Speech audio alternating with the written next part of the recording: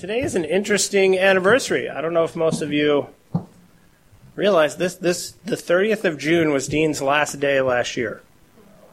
A year. Can you guys believe that? I need to lie down. A year. I can't it's hard to believe. It's hard to believe. So this morning we're going to be talking about raising little ones. As you can see, as we all know, there's quite a few little ones here. And this is the part of the sermon where we talk directly about what it means to raise them. And this is a sermon for more than just parents. I always find it a little difficult sometimes, we're at a church event or we're at someone's house and there's someone else's kids and you can see that the kid is not doing something or is doing something that the parents would not like. And I don't know about you, but right? I always struggle a little bit with what to do with that. Then I don't know if you've had this experience. You go out on a limb and you tell the kid, hey, stop that. And, they stick their tongue out and run away.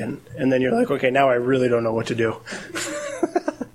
So what does it mean to have little kids? What does it mean, little kids, to have not only parents, but brothers and sisters in the Lord who are older and more mature than you? And so this sermon is partially for the kids. So hopefully there's a lot of them right down here. So if I'm staring down in this direction a great deal, it's because this is where a lot of them are. So our text this morning is Ephesians chapter 6, verse 1 through 4. As we had read for us this morning, Proverbs 2, and that addresses children listening to their parents and the blessings that come with it. So let's seek the Lord now as we come to understand these things. Father God, we thank you for your word. We thank you for all of these little ones in our midst. We thank you for fruitfulness. We thank you for covenant succession. We thank you, Lord God, that you have not given us lives to pursue our own wills, our own desires, our own kingdoms, but you are building your kingdom through us one generation at a time. We thank you for this long and slow and sanctifying process. And we pray, Lord God, now that as we open your word, that we would understand it, understand you, understand one another and ourselves better, that we would be more faithful, that we would be more compassionate, and that we would be more like your Son, in whose name we pray. Amen. Now, the first thing that I have to, I want to explain is what is love, right? There you go. Keith anticipated me here this morning, so there's a great deal I don't have to say. Actually, thank you. Love is a person, right? And sometimes when you get into these categories, it can get a little confusing because 1 John says that God is love. Other times you hear me and other people say the law is love. Now, what is love? What is it, right? We've seen it. We've seen it in action. We've seen what a loving God is like because he came down amongst us and he all he did was love everybody. Now, but this is what it says in Romans 13, 8 through 10. Owe no one anything except to love each other. For the one who loves another has fulfilled the law. For the commandments, you shall not commit adultery, you shall not murder, you shall not steal, you shall not covet, and any other commandment are summed up in this word: you shall love your neighbor as yourself. Love does no wrong to a neighbor, therefore love is the fulfilling of the law. So love is the fulfilling of the law. The law itself is not love. When you actually don't, right, when you go out and you're not stealing and you're not murdering and you're not coveting and you're not committing adultery, right, that you can look at that person and be like, that is a loving person. That is a loving person. Now, what Romans, he doesn't get into here in Romans, is that we saw with the Pharisees that lots of people can obey some of the law. And Jesus talked about weightier matters of the law. And he talked about things like mercy. He talked about things like justice and mercy and compassion. So not stealing from someone there's laws about that. Fulfilling that is loving the person. But there are more laws than just the Ten Commandments. The Word of God, right? Well, think about it this way. Torah. The word Torah means law. And that's what they call the first 5 books of Moses. Well, have you ever noticed that in the first 5 books of Moses, the law part doesn't come in until when? Exodus, Leviticus. So why would they consider Genesis part of Torah, part of law? Well, because you can see in the way that the fathers are treating their children, and children their parents, and how they're treating the other tribes, and all the things that are going on, you see law in action, just like we see with Jesus. Jesus comes, and he is a law unto himself. And you can, and the point here is that love is not this modern, ethereal, emotive, confusing nonsense that a lot of people, right? Love seems to be in the public sense, in the worldly sense, simply affirming people in their pursuit of their own heart. You're a boy, but you want to be a girl. Well, the loving thing would be to affirm you, right?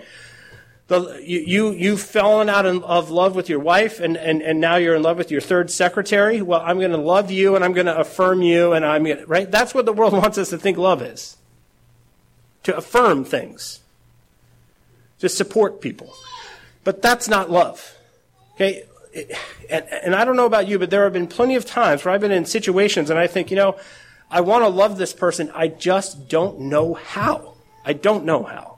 I want to grow in my love for my wife. How do I grow in my love for my wife? I want to love my kids better. How do I grow in my love for my kids? And this part really trips up a lot of people. Fulfilling the law is love, but not part of the law, right? All of the law. And so this is the tricky thing about it. You go to the law, and what does it say? Well, there's nothing here but condemnation for you. You look at it, you're like, who can do all this? Who can love people the way Jesus loved people? So the law sends us to the cross, right? This is always how we need to think about this.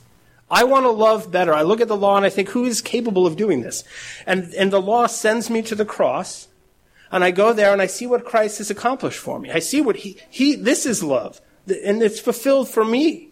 And there's no condemnation. And then the cross sends us back to the law and says, go and do these things.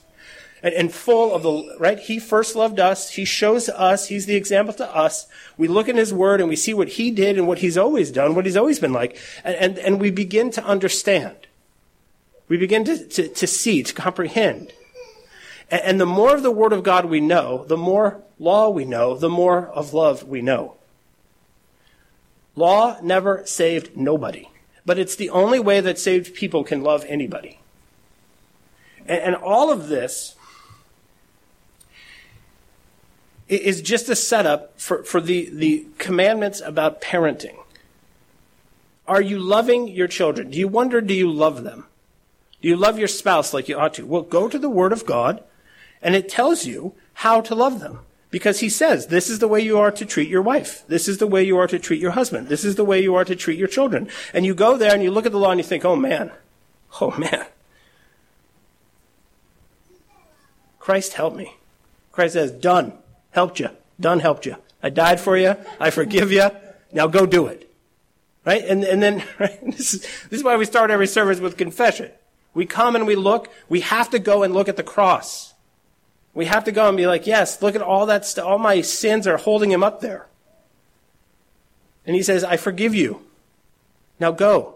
And go and do what? Go affirm people in their sin. Go affirm people in their wickedness. Go affirm them in the pursuit of their own hearts. No. Parents, go and do such. Children, go and do like and such. Okay? And so with all of this in mind, because this is... I bought a whole bunch of books to give away for marriage and parenting and family, and you go and you start to... Like, I'm a fan of Doug Wilson, but how many family books can one man write? Right? And the introduction of every one of them, he apologizes for writing another one, but then he just keeps writing them. And there's a lot of helpful stuff there. Don't get me wrong. But what happens, right? What happens is that we tend to go and look somewhere for help. We look for the guidebook, right? 50 ways to love your wife. 10 things your children, do these 10 things and your kids will definitely hate you. That was an article I read one time. And I was like, okay, well, I definitely want to read this because I don't want my kids to hate me. One of them was not, if you want your kids to hate you, don't give them dessert. Okay, that's helpful, I guess. But what we fail to do is sit down with the Word of God and look. What you want to love them better? You want to love your spouse better, your husband, your wife, your kids? Look at the Word of God. And what does it tell you to do? And you start where you're supposed to start. You go to the cross and you say, I'm not doing these things. Please forgive me, Lord God, and give me the strength to go and do them. So what does God tell parents and children to do? There are very clear commands. Ephesians chapter 6, verse 1 through 4. Children, obey your parents in the Lord, for this is right. Honor your father and mother. This is the first commandment with a promise, that it may go well with you and that you may live long in the land. Fathers, do not provoke your children to anger, but bring them up in the discipline and instruction of the Lord. Here is the standard. Right? That's what all this whole introduction I gave you guys is about this. God says go and love, and there's a standard by which we understand we're loving people or not loving people. For parents and children, there's a standard. Am I doing the things that God requires of me to do as a child? Am I doing the things that God requires of me as a father? Now let's look at some details here in these verses, the instruction part, before I get to the preaching part. Now, there is a ton here. There is a ton to think about in these verses. The obedience that is rendered by children is in the Lord. It doesn't just say obey, it says obey them in the Lord. Right? And we've already covered that there's no other way to obey. Because if you try to obey all by yourself, what's going to happen? Right? You either become a Pharisee or you come to see yourself as what you really are is an utter failure. But in the Lord who covers your sins, in the Lord who gives you the ministry of reconciliation, who calls you to a high standard and then provides everything you need in order to meet it, including the blood of his son. So children, if you're going to obey your parents, you can't just grit your teeth and do it. You have to do it in the Lord. You do it by prayer. You do it by submission to Jesus Christ. You do it by his power. The Greek word for obedience could be rendered listen up. Paul literally says, kids, listen up. Listen to your parents. And this attentiveness to what parents say is described here by Paul as a form of honor. And he goes on to describe how much of a blessing it will be to the children who learn how to behave in this way. So children, when you listen to your parents, when you are attentive to your parents, you are honoring them. You're honoring what they say. You're honoring what they require of you to do. Then Paul goes on, and he addresses fathers. Now, one thing is prohibited and another is commanded. Fathers are told not to exasperate their children to the point of anger. And you're like, right? And dads, we read this, we're like, oh, okay, that seems pretty straightforward. But you got to think for a moment, right? Think about your own life as a dad. God, right? The reason he calls certain people out is because those certain people do the thing that he's telling them not to do, right? This is because fathers exasperate their children. They do, to the point of anger. I know. Is everyone surprised by that? I'm not surprised by that. I want to be surprised by that, right? I'm like, yeah, okay, that's true. Don't exacerbate them to the point of anger. Instead, we are to bring them up in the nurture and admonition of the Lord. Now, this word nurture is very interesting. It's very interesting because it's only used twice. The other time that it's used is in chapter 5, verse 29, where it says, no man ever hated his own flesh, but nourishes and cherishes it. So the only two times this word nourish is used is when in reference to a man's wife and a man's children. So you're supposed to nourish your wife and you're supposed to nourish your children. Now the word really means keep them warm, which is, right? And that's kind of strange. But think about what, right? Comfort food. Think about hearth and home. It's a warm and comforting place. You're supposed to nurture your wife and nurture your children. Let's go back. What's the fulfilling of the law? To love your neighbor as yourself. No man ever hated his own flesh, but nourishes it. Right? How many of you guys are like, I hate myself? You know what I'm going to do? This self. I'm going to get you, self. You're not going to eat for 3 days, self. We'll see how you like it. Yeah, you don't get to ride in the car. You're going to walk.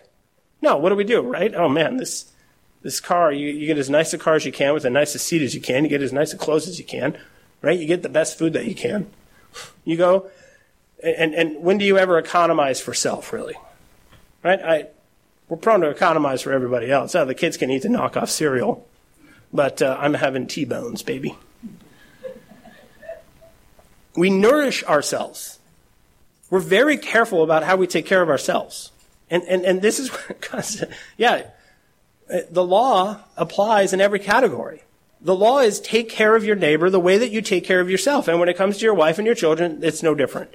You're supposed to nourish them like you nourish yourself. A husband, a father, is supposed to be extremely considerate and caring for his wife and his children's welfare. Men are to bring them up, feeding, protecting, caring, watching over them as he would his own body. When it comes to parenting, our parental responsibility does not consist in getting young people to grit their teeth and conform to a standard. Our parental responsibility does not consist in getting young people to grit their teeth and conform to a standard. That is not parenting. That's not parenting. The task before us is to nurture our children to love the standard and to be loyal to both the standard, to the God of the standard, and to us. Right? There's this old adage about as soon as I'm 18, I am gone. Get me out of here. Get me far away, right? This is like the culture of teenagers for how long now? I get very confused about how to handle this because so many people say things to us about, your kids, when they're teenagers, are going to do this or that they're actually trying to now do those things. Now I'm this old, so I'm supposed to be annoying in this way, and I'm supposed to say this dumb thing, and I'm supposed to act this ignorant way over here. And it almost on cue, they've read the script, they know what they're supposed to do. But if you nurture your children, if you nurture them, you're getting them to be loyal to the standard that you've set and to you. So that when they're 18, you actually have to kind of force them into the car and drive them away to college.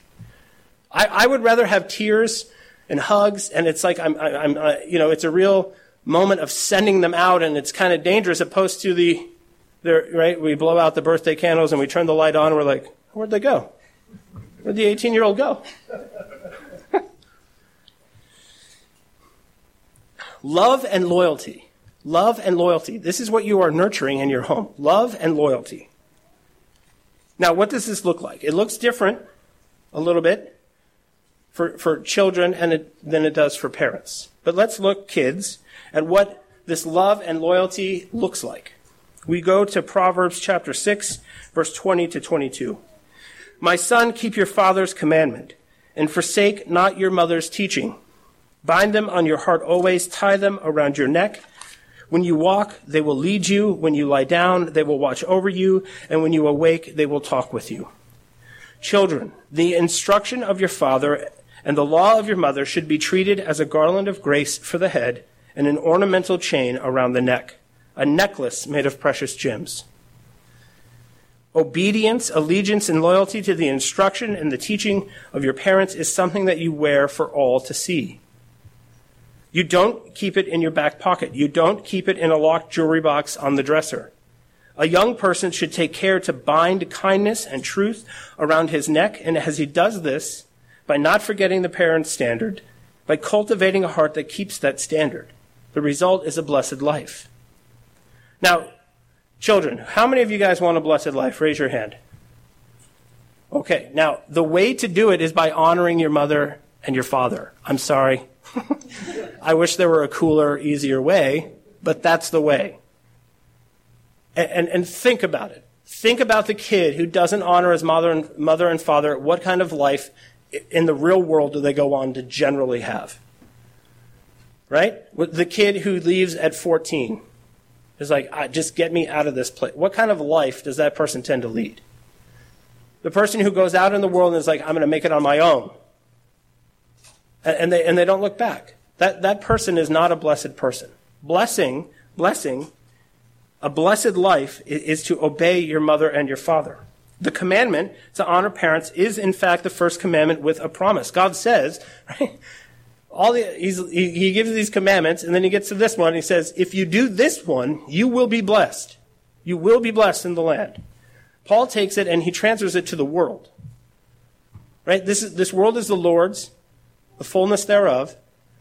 All power in heaven and earth are his. He wants us to go out and expand and spread. And if you want to live a blessed life in this world, the way to do it, kids, is by obeying your parents. Take up the commandments of your father. Do not abandon the law of your mother. Tie them onto your heart and hang them around your neck. There's affection in these words. You love them. It is heartfelt, but not limited to the heart. Right? It's not just the secret in the heart. You wear it like you would wear a gold medal. You wear your obedience as ornamentation for the whole world to see. Now, obedience to parents is therefore a young person's glory. Now, kids, how many of you would like some glory? Raise your hand if you'd like some glory. You're not so sure? Yeah, you do, trust me. If you want glory, the glory is obeying your parents. What do you do with what your parents have asked you? Now, kids, I want you to think about this. There's mom, there's dad. They say, no, don't wear that. You're going to go back and change your clothes. No, it's bedtime. No, you got to finish your homework. No, don't run in the house, please. No, you're definitely not watching that on Netflix. Now, there's two ways to respond to these commands. You trudge off reluctantly, muttering to yourself, right? I remember I'm not going to out which brother, but he did not realize that the blinds were turned in such a way that you could see out the front. And so mom tells him to do something, and he is not happy about it, and he goes out the door and walks down the walk, and we're all standing there, the whole family, and he's got both fingers up, just doing this little dance, like right in front of the window, like nobody can see him. And I think, how many times, I never went that far, I'm not as hardcore as my brother, but I mean, how many times your parents tell you to do something and you're like muttering under your breath, you're rolling your eyes, you're sighing, because the thing that they told you not to do is the thing you wanted to do, right? Kids, how often do your parents tell you to do something you don't want to do? Yeah, all the time, right? Both hands up there, my kids. But this is not the way that kids think. When is the last time your dad or your mom told you something and you thought, that is wise and prudent? That is full of glory and goodness? I am going to go do that right now. Yeah. But what Paul is saying is that obeying your parents is like winning a gold medal in the Olympics. Now, what would we think if the Olympians are there on the podium and they put the gold medal around their neck, and before the national anthem is even over, he takes the gold medal off and he throws it down in his gym bag and he huffs off? You're like, that guy's an idiot. Do you have any idea how the glory, the honor that was just bestowed upon you? But so often, kids, this is right. You take the thing that is supposed to be your glory and you throw it down in the gym bag and you huff off because it's not what you want to do. Now, the downside of all of this that I'm saying, kids, I'm sorry, but it's very uncool. It's very uncool. The uncool thing to do is to wear your parents' authority and commands around your neck like a gold medal. The fashion of our day is autonomy and shunning all of authority. Now, this part's a little controversial. I brought it up with my kids last night just to throw it at them to see how they would react. But the problem with our culture now is what I call the Disney gospel. The Disney gospel. Now, I love Disney movies, don't get me wrong. Big fan of Star Wars, Marvel, all that stuff. But let's just think for a moment about the standard that they're setting. The Disney gospel teaches us that dad is generally an idiot and mom just doesn't understand. Right? Think of the movie Brave. If mom just understood me, everything would be fine. And dad is just this moronic, funny moronic medieval guy just running around like killing bears and stuff. He's clueless. Dad's clueless, mom doesn't get it. And this is what the world wants you to do. Your dad is a moron and your mom doesn't understand, right? It's not like she was ever a kid. I remember just having such a heart. I was like, I just don't buy it. I don't buy that my mom was ever 8 when I was 8. It just is incongruous to me. So, of course, she doesn't understand. You're in your mid-30s. But this is the Disney gospel. And so what does Ariel do? Against the wishes of her very angry father, she pursues the boy anyway. Merida, as I mentioned, she just wants to fulfill her dream in the movie Brave.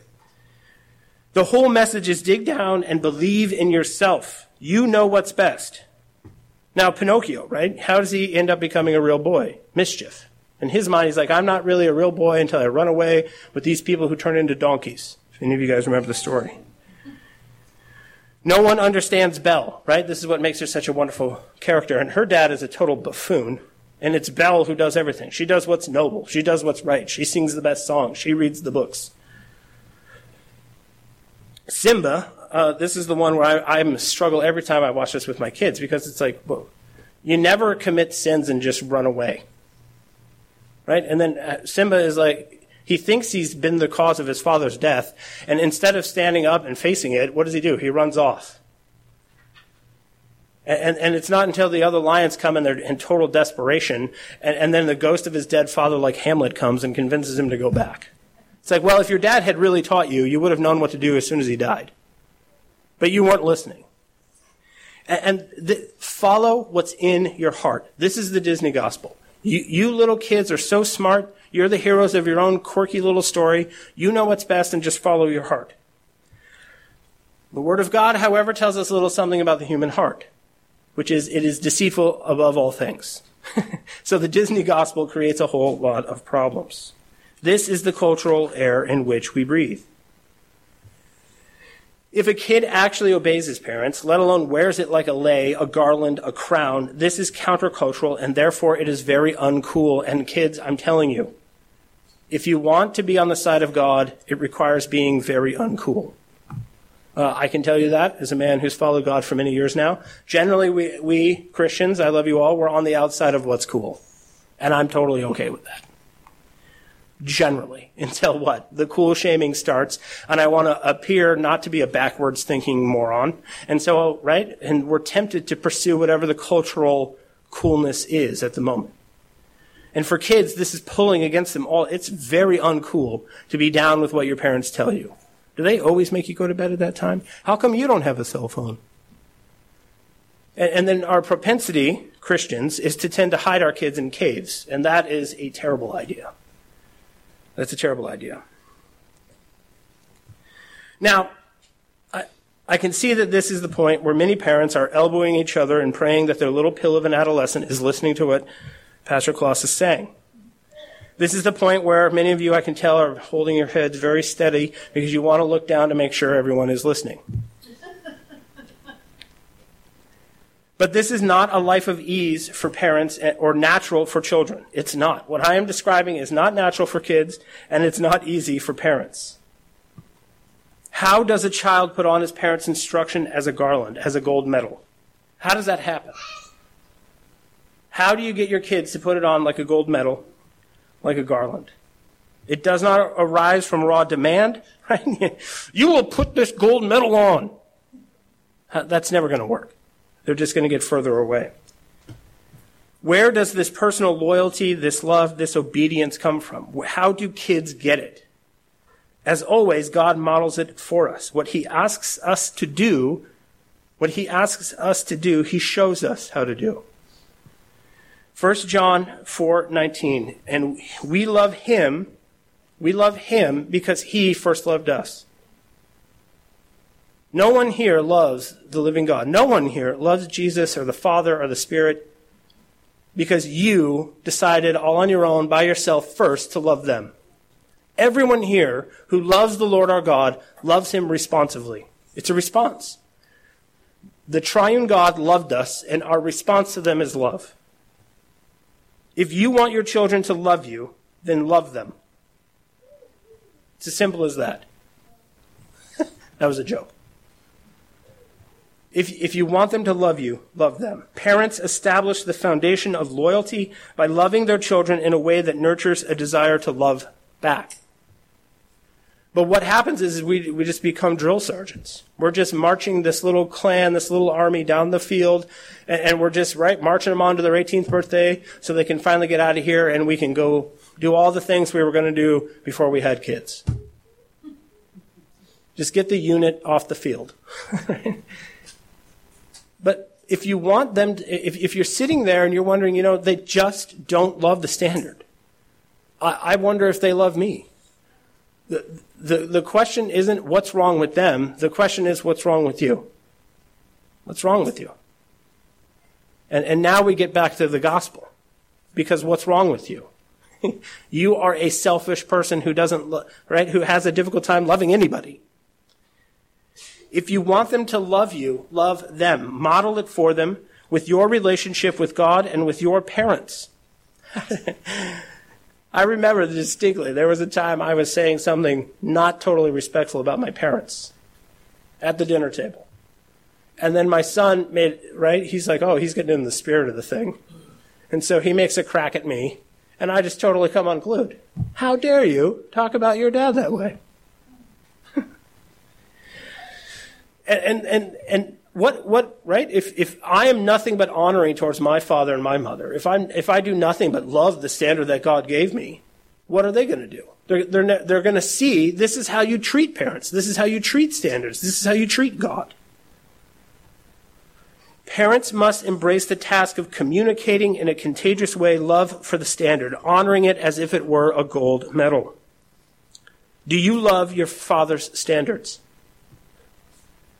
Do you love to obey the Lord your God, your Father in heaven? You're thinking in your own, man, I don't like I should. And man, it's hard. Now, take that and put it in the mind of your child. That's exactly what they're going through. Right? How uncool is it to follow the commandments of God? How difficult is it for us?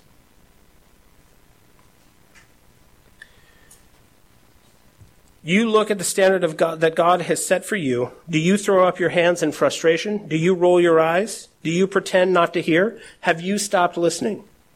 You're like, I've read this particular portion of the Bible so many times, I always feel really bad about myself, so I'm going to just stop reading it. Right? This is a burden that I can't handle, so I'm just going to stop listening. And then you wonder why your kids stop listening. I mean, this for me is so enlightening. How do I treat the Word of God? How do I treat the standard? Right? Do we, as parents, wear Christ's standard around our neck like a garland? Like an honor, like a gold medal, like we've won something? Are you surly towards God the Father? Then why are you shocked by your kids' surliness? If the kids are not getting the contagious love of these standards, then you are not a carrier. If your kids aren't catching it from you, I'm sorry to say you don't have it. If it's contagious love, right? If God the Father loves us and so we love him back, that's a contagious love. If we're now with our kids, there's a problem. We're not a carrier of this contagious love.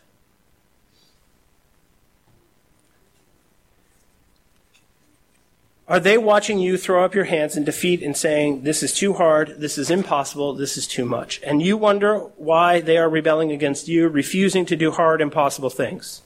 You've all seen the kid. You're like, all right, come on, Johnny, let's clean the bedroom. And they come into the bedroom door and they just lie down. They're like, this is impossible. I'm just going to lie here and die. And you know where they learned that? You. That's where they learned it.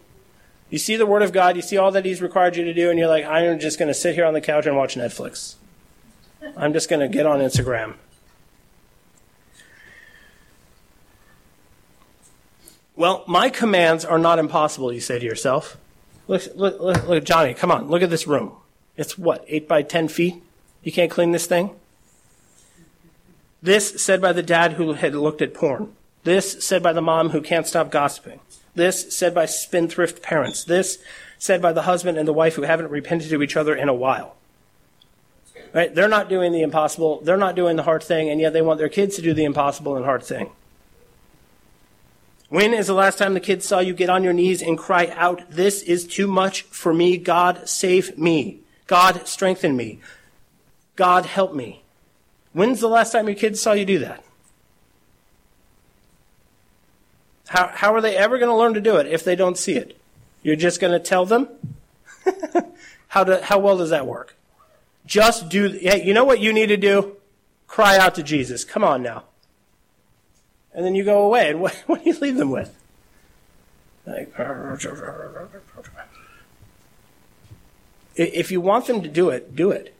If you want them to do it, you've got to do it. If you want your children to be obedient, show them what obedience looks like. If you want children who surrender to the standard with abandon and with love and with passion, model it. If you want kids to be obedient, demonstrate obedience. Apart from this glad and contagious obedience, apathy and spiritual atrophy set in. And discipline, if and when it ever occurs in these circumstances, is just clobbering the kids. And this is one that's hard. I am all for physical discipline if you're doing it correctly. You take away the contagious love part, you're just clobbering them, and frankly, you should just stop. You should just stop. There's been parents, I'm like, stop. I'm going to sound like a worldly psychologist here, but we're going to go to timeouts until we can get you under control. Because at this point, you're just creating like the worst kind of hypocrite hellions who hate you, and they hate the standard, and they hate God. I'm all for spanking, but spanking inappropriately, I can't support ever. Right? And if you are just disciplining, sometimes I joke, right? One of my kids needs some discipline. I try to make a joke, so I start stretching. Right? And they always think it's a little funny, actually. I'm like working my arm out, like I'm going to throw a couple innings of baseball. But if you just go to it with a little bit of a grin on your face, right? What kind of standard are you setting? Since a beatdown is not what God tells parents that they ought to do, the lesson everyone is learning is that we don't have to do what God says. That love does actually hurt. That love is angry. That love is ugly. If you are teaching your kids to read and they are not reading their Bibles just like you, if they don't know the standard just like you, and can't love it just like you. If you are teaching your kids to read, right, because we're good Christian parents, we're going to teach them to read, we're going to give them Bibles. So kiddos, sit down and read the Bibles. And then what they see is mom demanding submission through gritted teeth, yet never submitting ever to dad. All you parents are doing are raising Satan's children for him. You don't even have to send them to public school. You're doing it right in your own home. If they are reading about the good news of reconciliation in the Bible and never seeing any reconciling ever, you are raising children who hate the standard. If they are reading about grace and forgiveness and law and love and goodness and truth and beauty in the context of a house that actively rejects all of these things, then what you are doing is sending them down the road to perdition. Right? This is what Jesus said to the Pharisees. You go all the way across the world to get a convert, and you raise him to be twice the son of Satan that you are. And some parenting is just like this. It's like, man, we love to hate on public school, but let's go into everybody's house and look at what the standards are. Maybe, right? Maybe you're just doing it for them. Just raising kids who hate the standard. If the kids see mom and dad snarling at them with the biblical standards in one hand, and the kids who don't have a biblical standard at all because no one's taught them are snarling back, there's a systemic problem in the household. I'm just going to say that. When you are looking down at the verse in your Bible, this is what happens. Right here, I believe this is actually what occurs that creates all this drama, all this trouble, all these problems. You're looking down at the verse in the Bible. It's a clear command from God for you. And you know that it's impossible. You're like, man, this is impossible for me in my flesh. I know that unless I die to myself, I am never going to do this. I know that the standard is calling me to come and to die. I know that I am standing on a me cliff, and I've got to jump. Now, how often do you, right, conscientious Christians, we read the Bible on any level, and this is what happened. Well, whew, that got me there. That cut me. But, if it happens in the context of family reading, then you look over at your wife's Bible verses. You see what she's got to do. You're like, oh, there's the command for her. And you think, man, that seems really easy. I mean, it's pretty straightforward.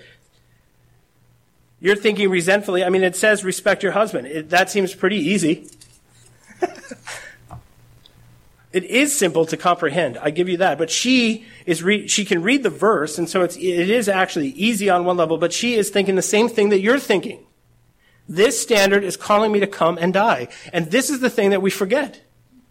We think we're the only ones that have to do any dying. If we think of dying, we tend to forget that everybody else also has to die. We think the problem is cognitive dissonance. We think our kids are just idiots.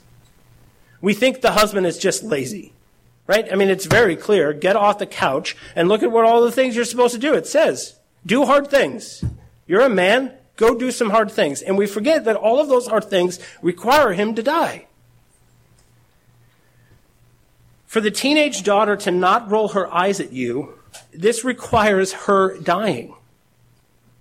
Now, I don't know how many times I've been standing there and I've had a boss who says something and the eye roll almost happens, but because I'm an adult, I can control it. But we think when we tell her, you see the kid roll their eyes, you're like, to not roll their eyes at you requires for them to die, and how hard is dying? For the 5-year-old to pick up the toys and to not play with, I don't know how many times I got caught in this trap. Go clean the playroom. All right, you go in the playroom like 20 minutes later and they're playing with it, and you're like, guys, I mean, seriously, picking an object off the ground and putting it in a bucket. If we made it any easier, you would just be lying in a bed. And right? We've forgotten that crucial part where what they want to do is play with it. What you want them to do is pick it up. And so, right? Are human beings naturally submissive to authority? Do human beings naturally put on that authority? The 3-year-old that puts it on like a gold medal and goes in there and picks up every single toy without stopping to play with any of them?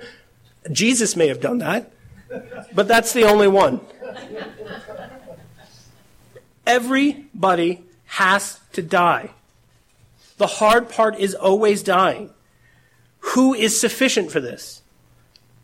To obey, to take up the cross, and to follow Jesus. Why do you think you are the only one who has to die to do it?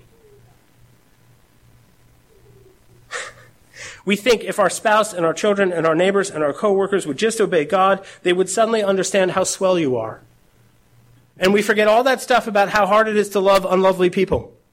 Because we never think it's us, right? I'm standing around with all these disobedient people. If they would just obey God, there would be nothing but love in my life. Yet you are an extraordinarily unlovely person. And in order to the guy who loses his cool, to the woman who won't be quiet, just nags and nags, loving unlovely people is difficult to do. And everybody in your life has to do a lot of dying to have you in their life. I'm sorry to say it, but it's true. This always goes really well with premarital counseling. I skip it now because it's just too difficult for them to understand. This principle means that you take the God standard for living in a community and marriage and family and this principle means you don't take God's standard for living in a community and marriage and family and apply it to everybody else first. Following Jesus 101, apply the standard to yourself first. John 15:12-14. This is my commandment, that you love one another as I have loved you. Greater love has no one than this, that someone lay down his life for his friends. You are my friends if you do what I command you. What you need to do is lay your life down for others. And what's the principle of love? The principle of love is that those who are first loved, love back. You want your kids to die? You want your kids to love you? Then show them. Do it. Do it. Love is all you need, which means dying is all you need. If you are surrounded by disobedience and you want it to change, then practice obedience. Do it. You want them to do it? Do it. Do it yourself. Now, you might be thinking to yourself, but God doesn't understand how impossible what he is asking me to do is. He has no idea how hard it is to die for ungrateful sinners. Wait a minute, right? If that's what you're thinking, let's go back and let's sit down and let's read the gospel. The only person who understands perfectly what it is to die to himself for a bunch of ungrateful sinners is Jesus. And so if you've got to do a bunch of that, you know who you need? There you go. Jesus. This is why parenting, right?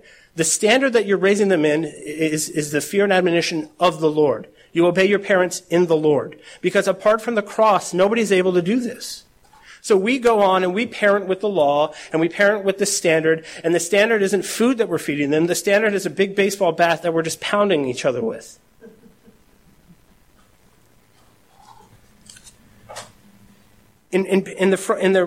See this, we really do think it's a matter of mere cognitive dissonance. In our frustration as parents, we think, I've explained it to them 1,000 times. What are they, stupid? Now, if you've never said those words to your kids, I have a hard time believing that. But I grant it, some of you are holier than I am. You've thought it, though. You've thought it. Like, what do I got to do here? Just write it on a whiteboard and push it around in front of them so that it's always before their eyes? Right? How hard is what I'm telling them? It's not hard. Except the dying part is what you forgot. Romans 2:19 through 24. See, this is what I'm talking. The standard, there is a standard. Fulfilling it is love. And there are all kinds of things that we don't slow down and read carefully, and so we miss that they're for us. Listen to what this says. Romans chapter 2:19 through 24. And if you are sure that you yourself are a guide to the blind, a light to those who are in darkness, an instructor of the foolish, a teacher of children. I like that the instructor of the foolish is put right next to the teacher of children, because that is sometimes what it feels like. This is a commandment for parents. Now listen. Having in the law the embodiment of knowledge and truth. You're so good. You're so good. You're so perfect. You then who teach others, do you not teach yourself? While you preach against stealing, do you steal? You who say that one must not commit adultery, do you commit adultery? You who abhor idols, do you rob temples? You who boast in the law dishonor God by breaking the law. For as it is written, the name of God is blasphemed among the Gentiles because of you. Why aren't we making any headway? Why isn't the word of God going out in power and strength? Well, it's because the people who are supposed to be teaching the congregations, the people who are supposed to be teaching the children, the people who think they're just wonderful and fantastic and have it all figured out, are hypocrites. It's not this. You teach a person to read. You teach them to read and they can read this. You bring them in here, we get you baptized, you spend time in the fellowship, you spend time in prayer, Christ comes to you with the Spirit, He gets you to comprehend what this is. This is not hard to get. It's hard to do. And the only way a congregation learns how to do it is to have elders and deacons who are modeling it. The only way wives learn how to do it is by having husbands who model it. The only way that kids learn it is by having parents who model it. This is why they say imitate, imitate, imitate. I told you what to do. He didn't have to write, there's not 15 letters to the Corinthian church. There's 2. And then he says, do what I said. And then what did he say? Do what I did. Do what I did. If your kids aren't getting it, if the congregation isn't getting it, it's because nobody is showing them how to do it. Parents, if you seem like you're a broken record, a continual repetition of the standard, and those little hellions, if they would just obey it, and your frustration is mounting, and the surliness is intensifying, and you know what everybody's problem is if they would just listen to you, you have forgot the dying part. There's no love of a standard without dying. The standard, this nurturing that we were talking about at the beginning, the standard is Jesus. And what did he do? He came down in humility to die for God's children. That is your standard, parents. Come down in humility and die for them. Show them what obedience looks like. Show them what a love for the standard looks like. And show them how much you love them by dying for them. And then what will happen? It's contagious. It is contagious. Now, kids, let me just say something now after all this. Your poor parents. All right? Your parents are not towards you like God the Father was towards the Son. They're not perfect. And I hate to break this to you, you're not quite the kids to your parents the way Jesus was to his Father. Can we all agree on this? Nobody in here had the parents they deserved. They had parents who were way better than that. Nobody in here had the kids they deserved. They had kids who were way better than that. Because what do you deserve? There are no perfect parents. There are no perfect kids. There is Jesus Christ. And what he modeled was dying for others. What he modeled was selflessness. What he modeled was loving others and in return receiving love from them. Stop sitting around, gritting your teeth, demanding that everybody just love the standard. Some of you, it may be news that there is a standard, but I think I've made that obvious. The standard is Jesus. That's the standard. This is why we have the cross and the crown of Jesus. Come to the cross of self, come to the cliff and take a leap. Take a jump. That's what the Son did. He said, I'll obey you all the way to the cliff's edge and over. And then who raised him up? Who raised him up? The Father did. And this is you take your kids to the cliff of self and they leap off. Who's going to raise them up? You watch them go over the cliff's edge and you're like, that's about right. That's what they should have done. No, go and lift them up. Praise them. Do you know how hard it is for them just to pick up the toys? How hard it is for them not to roll their eyes? That food that they hate, that you make, how hard is it for them to eat it? Right? You take them to that cliff, you show them what it is to jump off of it, and when they do, you lift them up. Praise them. Bring them to your side. Show them your love and your affection for them. And this is how we raise little ones. This is how we raise little ones, just the way the Father raised his Son. Amen. Father God, we thank you so much for the series on family, the series on house cleaning. We pray, Lord God, that as we go from here, that we would pursue you, that we would repent as husbands and wives, as parents, as children, as grandparents, as friends. There is a great deal of love and compassion that you pour out on us every week, Father God. And we know that you have a standard. And we know that you died for us so that we could enter into a relationship with you, that we could become members of your household, that we could see the way to live in this world that glorifies you. We pray, Lord God, that as we pursue that we would model it for one another, for our children, for our spouses, and that as we do this, that the word of God would be lifted up, the fame of Christ's name would be lifted up, and that love and true love and compassion and joy, Father God, would permeate all of our households and this whole congregation. In Jesus' name we pray, amen.